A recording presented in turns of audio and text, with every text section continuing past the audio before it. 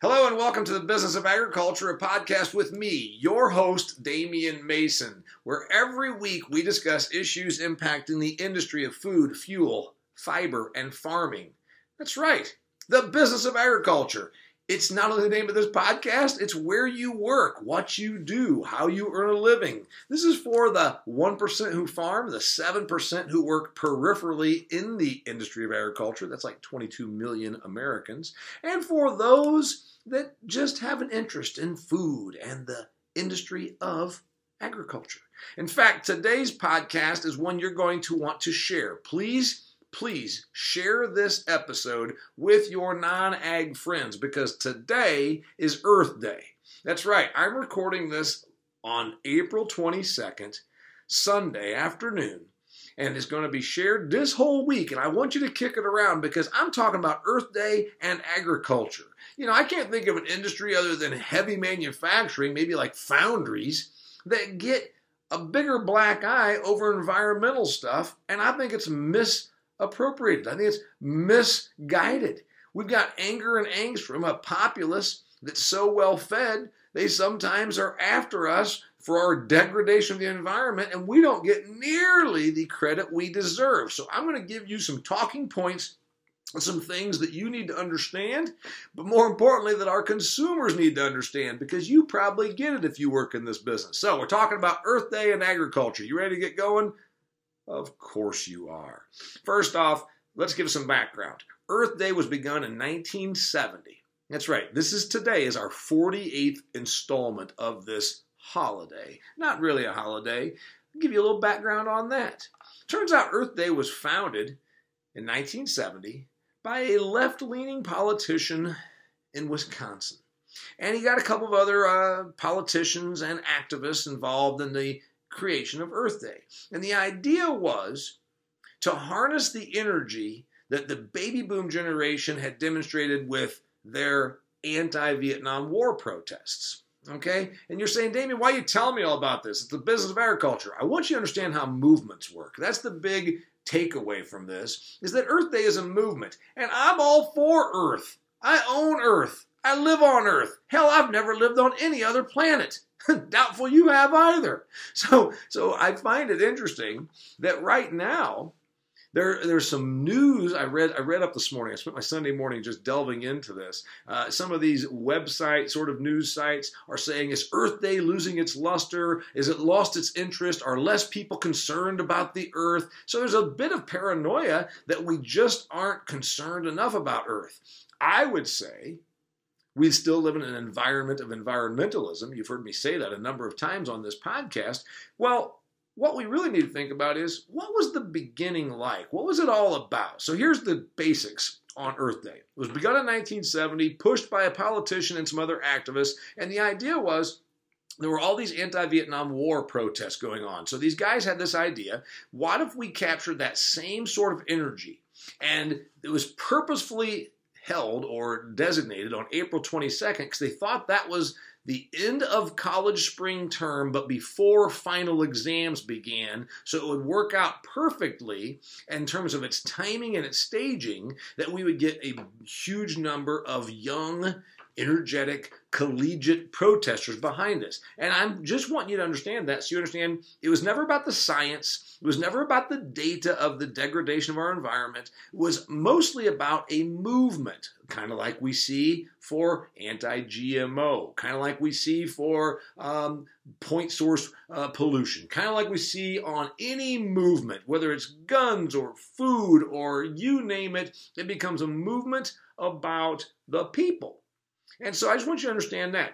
What you need to really think about is that the environmental movement that began with Earth Day 1970 created the EPA. Did you know that? The EPA was really a result of a movement and then the Earth Day designation.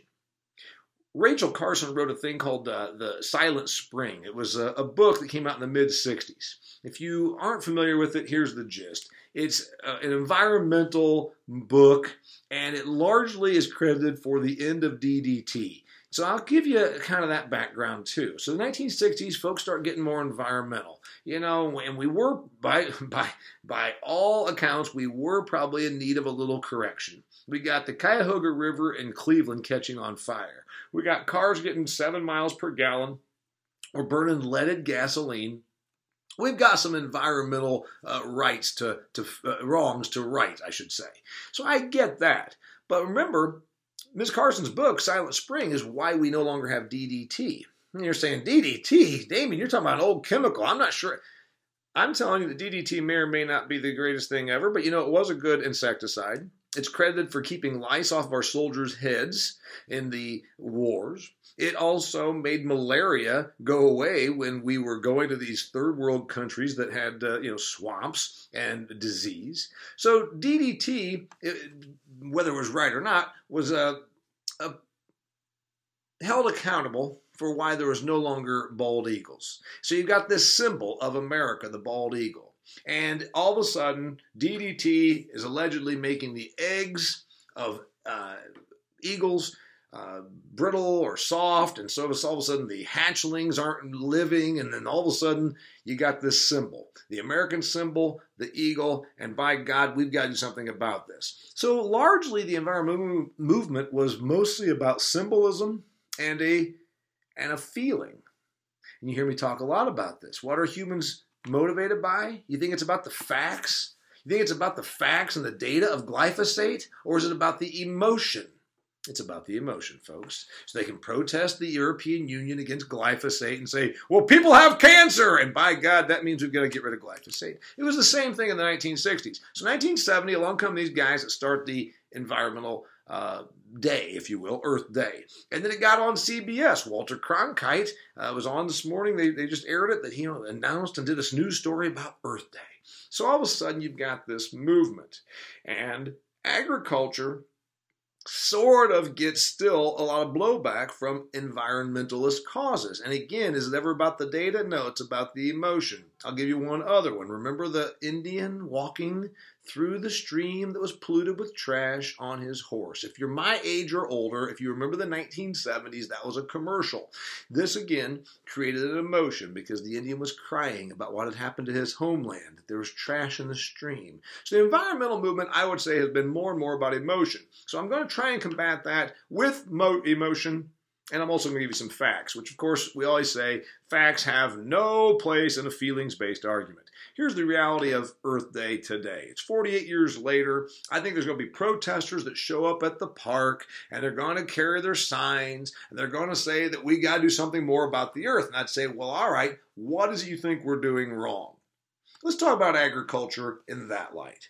There are 915 million acres of farmland, agricultural land in the United States. That's 40% of our country. 40% of the United States, 915 million acres, is devoted to agriculture. Of that, about $360 million acres, are cropland. Okay, so we have 40% of our country devoted to agriculture. You know who controls, who owns, who does the work on those lands? Of course, it's us, the folks in agriculture. So the idea that we don't care about the earth is, of course, misguided. Let's talk about this other thing. The EPA was invented because of Earth Day. So then it was the Clean Water Act, Clean Air Act. And the EPA has grown into an $8.2 billion juggernaut. $8.2 billion of their budget, 15,400 employees. Think about that. 15,400 people that we pay to regulate us. And agriculture sometimes is on the short end of the stick when it comes to environmental regulation. Remember WOTUS, the Waters of the United States? We were going to get really regulated because of the WOTUS movement. Luckily, it got shelved. And that was going to control every little stream, every little tributary, every drainage ditch on land that we own. I pointed out to my agricultural audiences in my speeches that as long as the environmental movement continues to rage, we are going to be in the crosshairs. What's next after the waters of the United States? Is it going to be dust? You can't farm in some areas without creating a little bit of dust. Is it going to be odor? So that way, our suburban neighbors and those that like to regulate us have a one-up on us. Talk about odor and smell. You've heard about cow farts, methane. So we're going to probably have even more regulation. So I'm not really very positive about where this goes. But I want to talk about all the great things that the business of agriculture does, because we don't get enough credit for it. And that's why you can share this information with your friends. 360 million acres of cropland, 915 million acres of our country, that's 40% devoted to agriculture. You know who owns it? Us. So the idea that agricultural people don't have a vested interest in the earth is ridiculous. To believe that we don't care about our biggest asset is asinine. You know, my farmland in my part of the world sells for $5,000 to $10,000 an acre, depending on its location and how much tillable it is. So that's a tremendous amount of investment. So the idea that we don't care about this investment, of course we do. We want to make it better for the long haul. Another thing that the business of agriculture needs to get some credit for is what we've done on the conservation front. Some of it voluntary, some of it through some government incentive. First off, conservation tillage. We are tilling the ground less. We are leaving more residue on the top of the earth. We are doing better things for our earth through conservation tillage, reduced tillage, no tillage. Let's talk about what we're also doing to protect our water. Buffer strips that I have on my property keep my stream, my drainage ditch, free of debris and sedimentation. Now, it's a CRP program, and I want to make sure that our non-ag friends that you share this with understand. We get picked on in agriculture. Oh, one of those programs where we pay you not to farm? Well, sort of. Let's really clarify what CRP is. The Conservation Reserve Program was begun in 1985. That's 33 years ago. And the idea was to take marginal lands out of production. In 1985, we had an issue that we had tremendously low commodity prices. We had way too many crops and too much supply. So we funded conservation. Today, there are 23.5 million acres of Conservation Reserve Program lands. 23.5 million acres are in CRP. And it is not, contrary to what our suburban friends might rib us and say, it is not a program that pays us not to farm. It is actually a lease with the federal government and paid for by the federal taxpayers that we actually have an obligation to. Here's the obligation. I've got 16 acres of conservation reserve land. You know what? I have to adhere to certain practices. Keep my prairie grass free of woody brush. I have to burn it every 3 years. I have to tear up part of my CRP ground and throw out clover seed for wildlife. I also had to plant trees, which I maintain, and also some of my CRP ground has wetlands for sedimentation and water control. So again, the Conservation Reserve Program has a huge benefit for wildlife and for air and water protection. It is also a federal lease between me, the landowner, and the government. So let's just clarify that. What's it done? It's protected the waters, it's protected the air, and it's benefited wildlife. So that's a good thing. But we've done much of this on our own without the incentive of CRP, and that's what our consumers need to understand. Let's talk about another great thing here on Earth Day, here on 48th Earth Day that our country has celebrated. Let's talk about some other things that we have done as an industry. Genetically engineered food crops versus organic. Now, we know the debate rages, and you know that I'm pro-modern agriculture. I'm not against organic agriculture. Had a friend on here several episodes ago talking about organic. I say whatever a person can do to make money in the business of agriculture, more power to them. I'm against the marketing that agriculture from the organic side uses because it's fraudulent. Stating that it's a healthier product or that it's better for you is inaccurate. Stating that it's better for the environment is actually scientifically unproven. Organic, if you happen to be a non-ag person and you're listening to this, does not mean without chemicals. It means with an approved list of chemicals. Okay?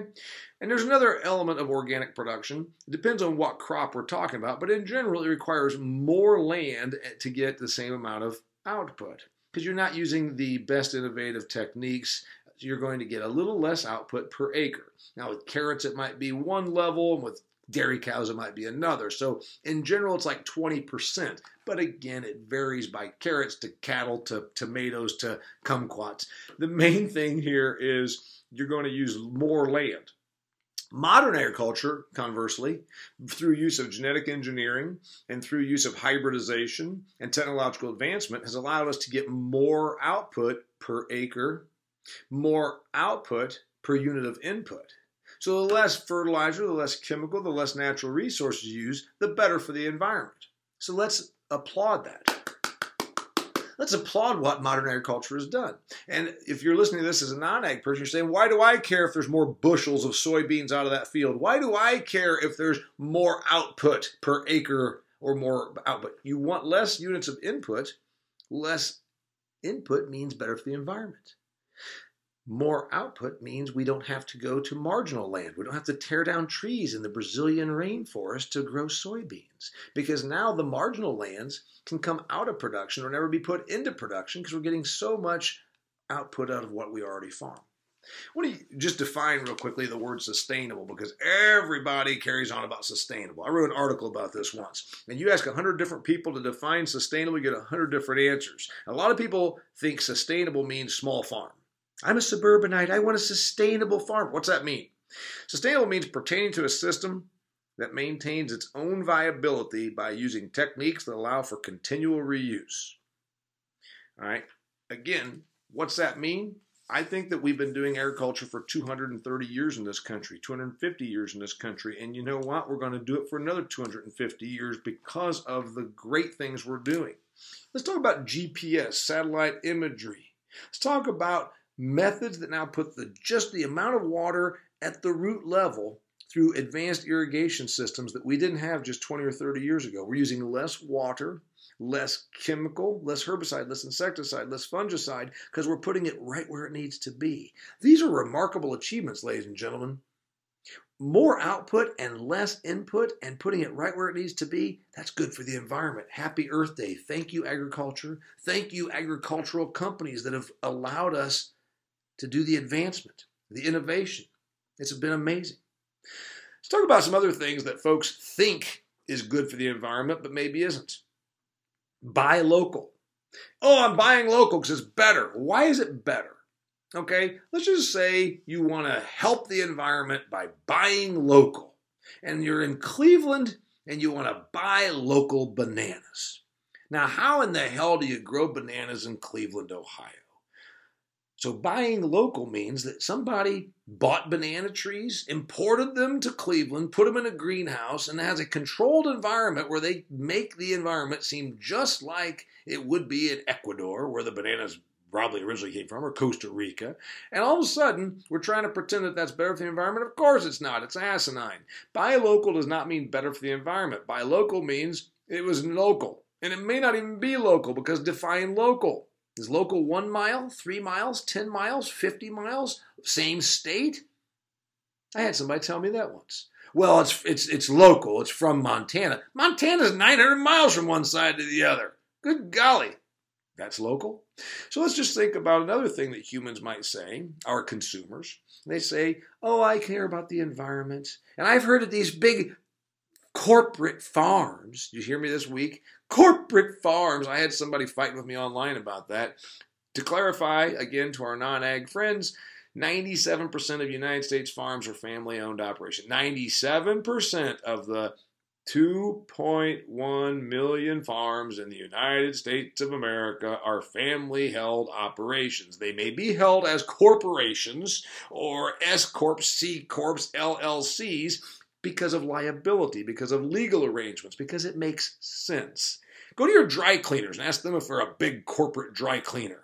No, it's a mom and pop. They have 2 different dry cleaner facilities, but you know what? They're incorporated because they're a business, just like agriculture is a business. So you'll hear these folks say, I don't like these big corporations. These big corporations because, they're just harming the environment. I want to make sure that you understand, dear non-ag person, that we're doing really good things for the environment. Let's talk about food waste, which is a bigger issue. If you want to concern yourself about Earth Day and you think there's something that we should be doing more of, I would tell you this. Get a handle on food waste. Every article I read says between 25 and 33% of our food produced ends up in the garbage, ends up as waste. You know how inefficient that is?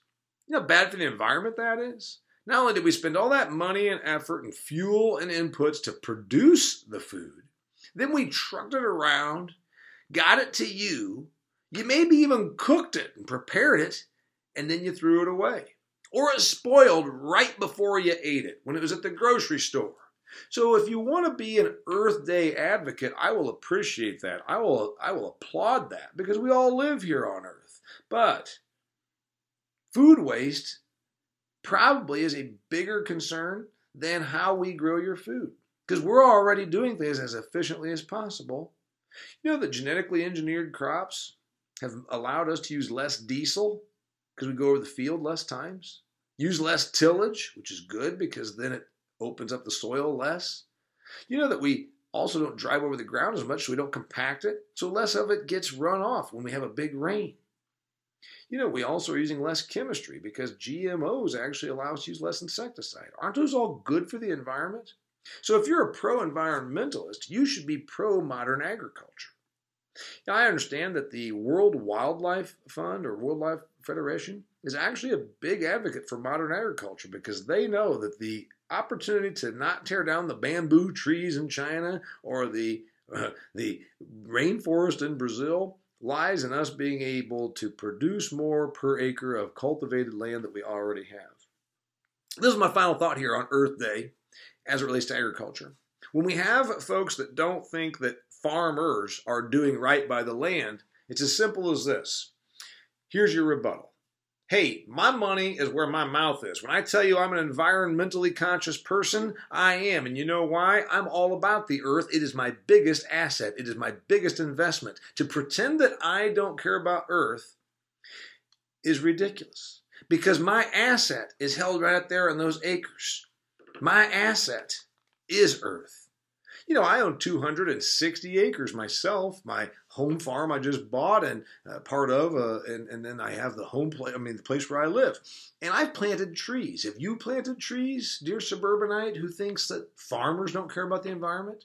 Have you ever looked into putting in cover crops to make this land more beneficial to wildlife while also enhancing the land for the next year and the next generation and the tillability and the erosion prevention?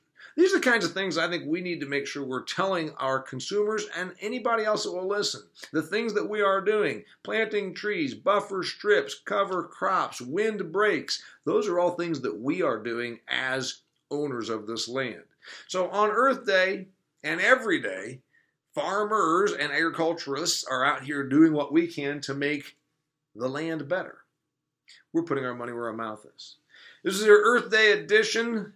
Think about that this week and also give yourself a pat on the back for all the great things you've done for the earth in the business of agriculture. Till next time, I'm Damian Mason. Thanks.